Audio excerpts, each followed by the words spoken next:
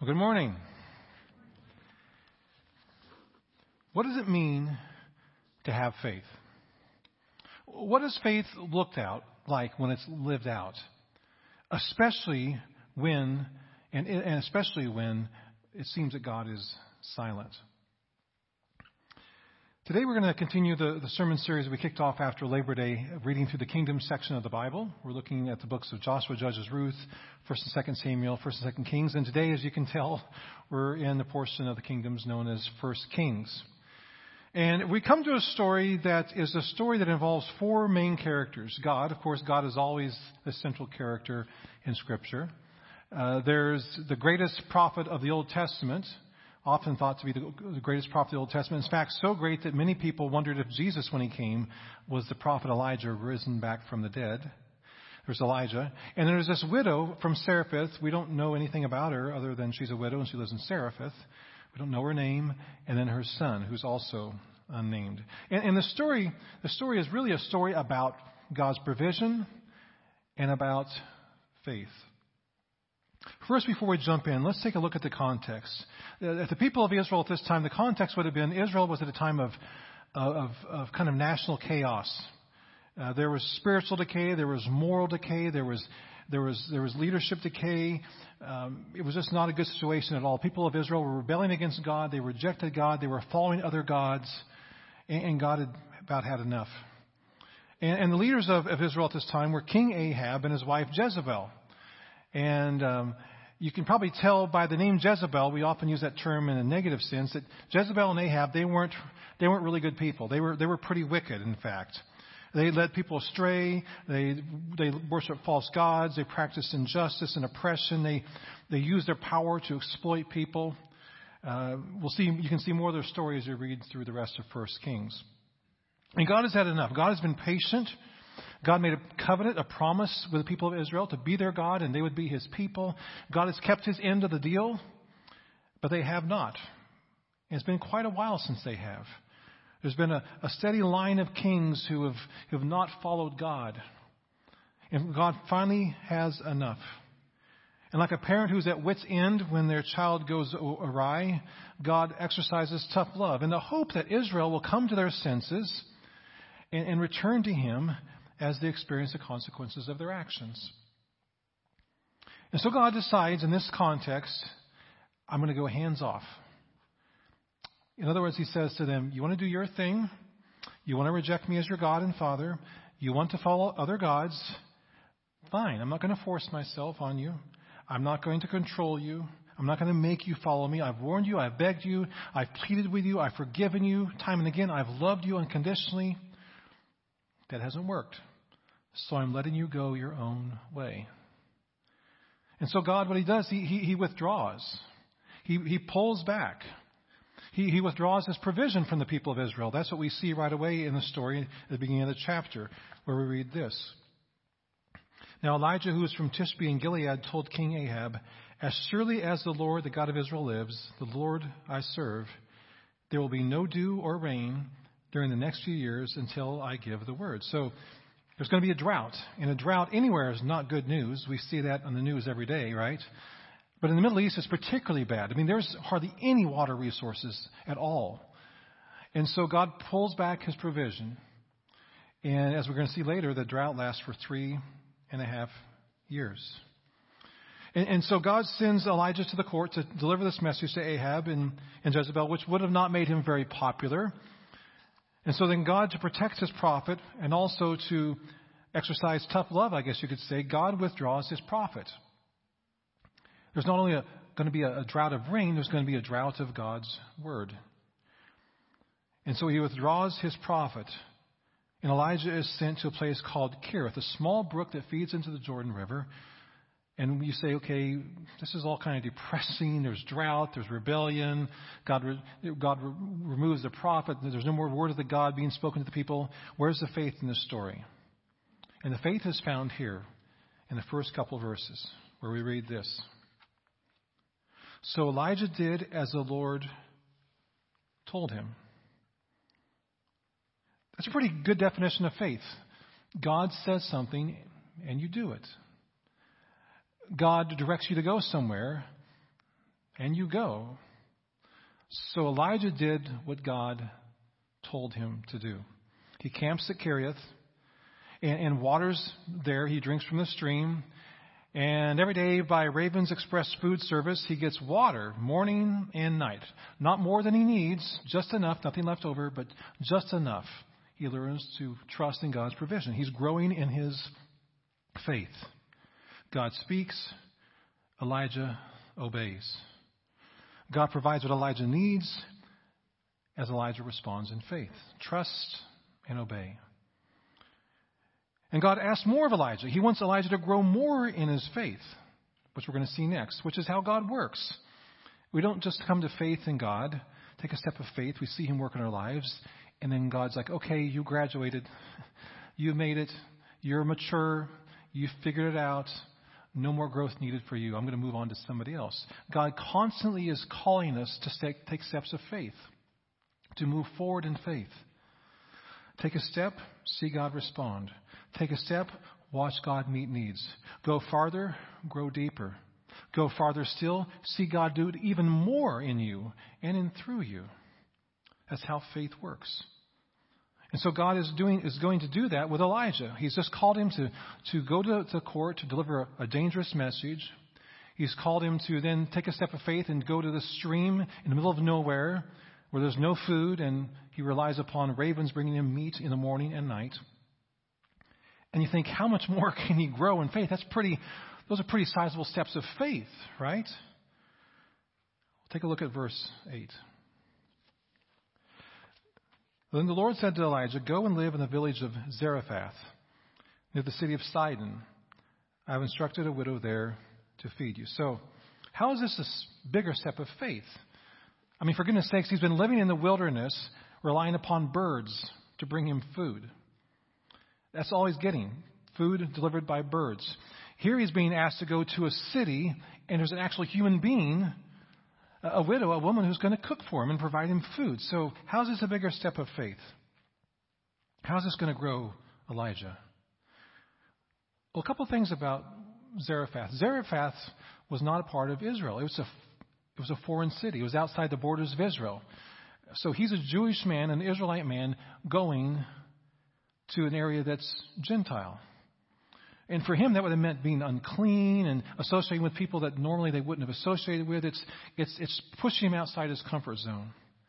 And along with that, Sidon, which is the biggest city next to Zarephath, that's Jezebel's home turf. That's where she grew up.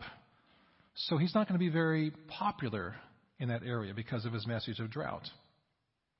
Another thing that's going to stretch him is this idea of this widow.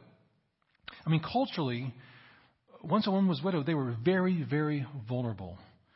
There was no one more vulnerable than them except for maybe orphans. And so she's living here with her son, and she couldn't provide, we're going to see in just a moment, she can't provide for herself, much less her son, much less a full-grown prophet with a full-grown appetite. How could she help him? Why would she help him? Let's pick it up the story again in verse 10 this time. And we find her gathering sticks, nothing left, and she's going to die. Let's pick it up in verse 10. So he went to Zarephath, and as he arrived at the gates of this village, he saw a widow gathering sticks. And he asked her, "Would you please bring me a little water in a cup?" As she was going to get it, he called to her, "Bring me a bite of bread too." But she said, "I swear by the Lord your God that I don't have a single piece of bread in the house. And I have only a handful of flour left in the jar and a little cooking oil in the bottom of the jug. I was just gathering a few sticks to cook this last meal, and then my son and I will die." Doesn't sound like a good plan to me, you know. I mean, it'd be like, say there's a pastor in a church in Jerusalem, and God says, "I want you to go to Baghdad. Just trust me. And I'm going to provide for you through a homeless woman walking the streets of Baghdad. And, oh, by the way, she has a son, too. Don't worry, it's all going to work out." That's what God is asking Elijah to trust. And he goes to Zarephath. And then what we see is God gives this woman an invitation to believe. He gives her a chance to take a step of faith.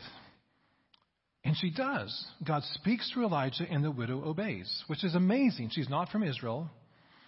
She doesn't worship their God. She would have grown up worshiping other gods, a different culture. She doesn't know Elijah. He's an enemy of Jezebel, who is the local girl made good. This could cost her not only her life, but her son's, and yet somehow she has faith in the God of Israel. And she's rewarded. Let's take a look again. But Elijah said to her, "Don't be afraid. Go ahead and do just what you've said, but make a little bread for me first. Then use what's left to prepare a meal for yourself and your son. For this is what the Lord, the God of Israel, says. There will always be flour and olive oil left in your containers until the time when the Lord sends rain and the crops grow again." And she seems to believe this is going to happen, because what does she do next? So she did as Elijah said, and she and Elijah and her family continued to eat for many days. And there was always enough flour and olive oil left in the containers, just as the Lord had promised through Elijah. Just like clockwork. Every morning, every night, they go to the jar, they go to the containers. There's just enough. Not more than they need, but just enough. Enough oil, enough flour to make some food, to have some drink, and to stay alive. Just what they needed. Just enough when they needed it. Which is often how God grows us. He wants us to take steps of faith. If we step out in faith and everything's taken care of for the next 10 years, where's the incentive to keep growing in our faith? So God works in her life, in Elijah's life, to give them just enough what they needed day by day as they trust in him. And so she shows us what trust means. Trust, it means obedience. She's saying basically, I trust that God is going to take care of my needs. Therefore, I will obey his word. How does that play out for us? Lord, I trust that you'll provide a job when I lose one during this pandemic. Lord, I trust that you'll protect me and my loved ones. Lord, I trust that you are on the throne, and no matter what happens in our nation, in our world, I'm going to act like I believe that. Lord, I trust that you're at work in the lives of my family and my friends who don't follow you. I believe that you love them more than I do, and your work in their lives. Now, clarification is needed here. We do not manipulate God through our obedience. We don't get God to do stuff because we obey. It doesn't work that way. God grows us through our steps of faith, and he provides what we need. We call those things blessings. Not always what we want, but what we need. And what do we need? We have physical needs, certainly. We have emotional and relational needs, certainly. Our most important needs are spiritual needs. Forgiveness, meaning, hope, joy, peace, love, life. All of those needs and more are met in the person of Jesus Christ. Back to the story, verse 17. Takes a surprising turn here. A bigger test of faith. Sometime later, the woman's son became sick. He grew worse and worse, and finally he died. So it took a while. Then she said to Elijah, "O man of God, what have you done to me? Have you come here to point out my sins and kill my son?" Now, the widow and Elijah, no doubt they would have been praying. It sounds like it took a while. He got worse and worse, and finally he died. So it could have been days, could have been weeks. We don't know. We're not sure what happened. We don't know what the illness was. We're not sure how old he was. But they would have prayed.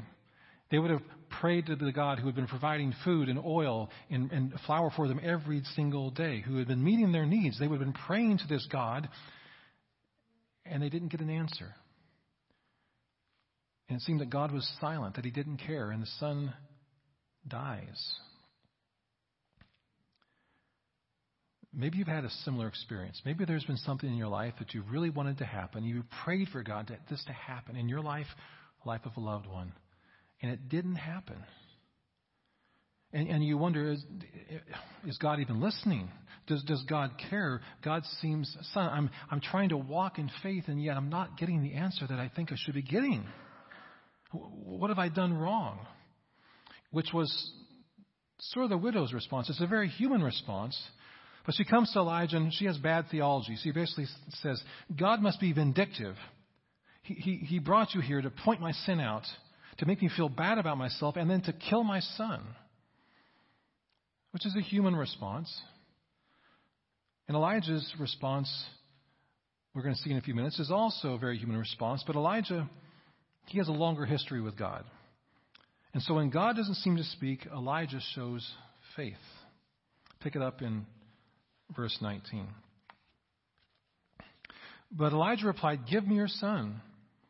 And he took the child's body from her arms, carried him up the stairs to the room where he was staying, and laid the body on his bed. Then Elijah cried out to the Lord, "O Lord, my God, why have you brought tragedy to this widow who has opened her home to me, causing her son to die?" So, sounds kind of similar to what the widow was saying to him. And again, it's a very natural response. Elijah doesn't understand. How could God allow this? How could God want this? I mean, the widow had been good to him, had been faithful to him, the servant and prophet of God. She had trusted in his God, the God of Israel. You know, the Bible doesn't whitewash our responses and our feelings, which I think is a good thing. It displays very human reactions. We ask why. There's pain, there's frustration, there's disappointment, maybe disillusionment, there's anger. All those things that Elijah must have been feeling and thinking. But he doesn't stay there. He acts in faith on behalf of the boy. Pick it up again. And Elijah stretched himself out over the child 3 times and cried out to the Lord, "O Lord my God, please let this child's life return to him." And the Lord heard Elijah's prayer, and the life of the child returned, and he revived. And then Elijah brought him down from the upper room and gave him to his mother. "Look," he said, "your son is alive." He stretches out his body. He prays for life, and the boy lives. And there's some parallels here. Isn't this what Jesus Christ does for us, did for us? We're dead in our sin. Our greatest need is unmet forgiveness and life after death. The greatest question we have, what's next, hasn't been answered. Is there hope for eternity? And Jesus stretched out his body on the cross. And Jesus cried out to God in pain, "Where are you, God? Why have you forsaken me?" But Jesus was obedient to God's will. He spent 3 days in the tomb, and then he was raised to life. Our greatest need met. Resurrection, hope, forgiveness, new life, new beginnings. You see, God will provide what we need in his time and in his way when we trust and when we obey. So what does it mean to have faith? It means to trust in God's faithfulness and provision even when times are tough. And how can we live out our faith? It means to take action, to do what God says, to go where God says, to obey even when it doesn't make sense and even when it costs us, especially when it costs us.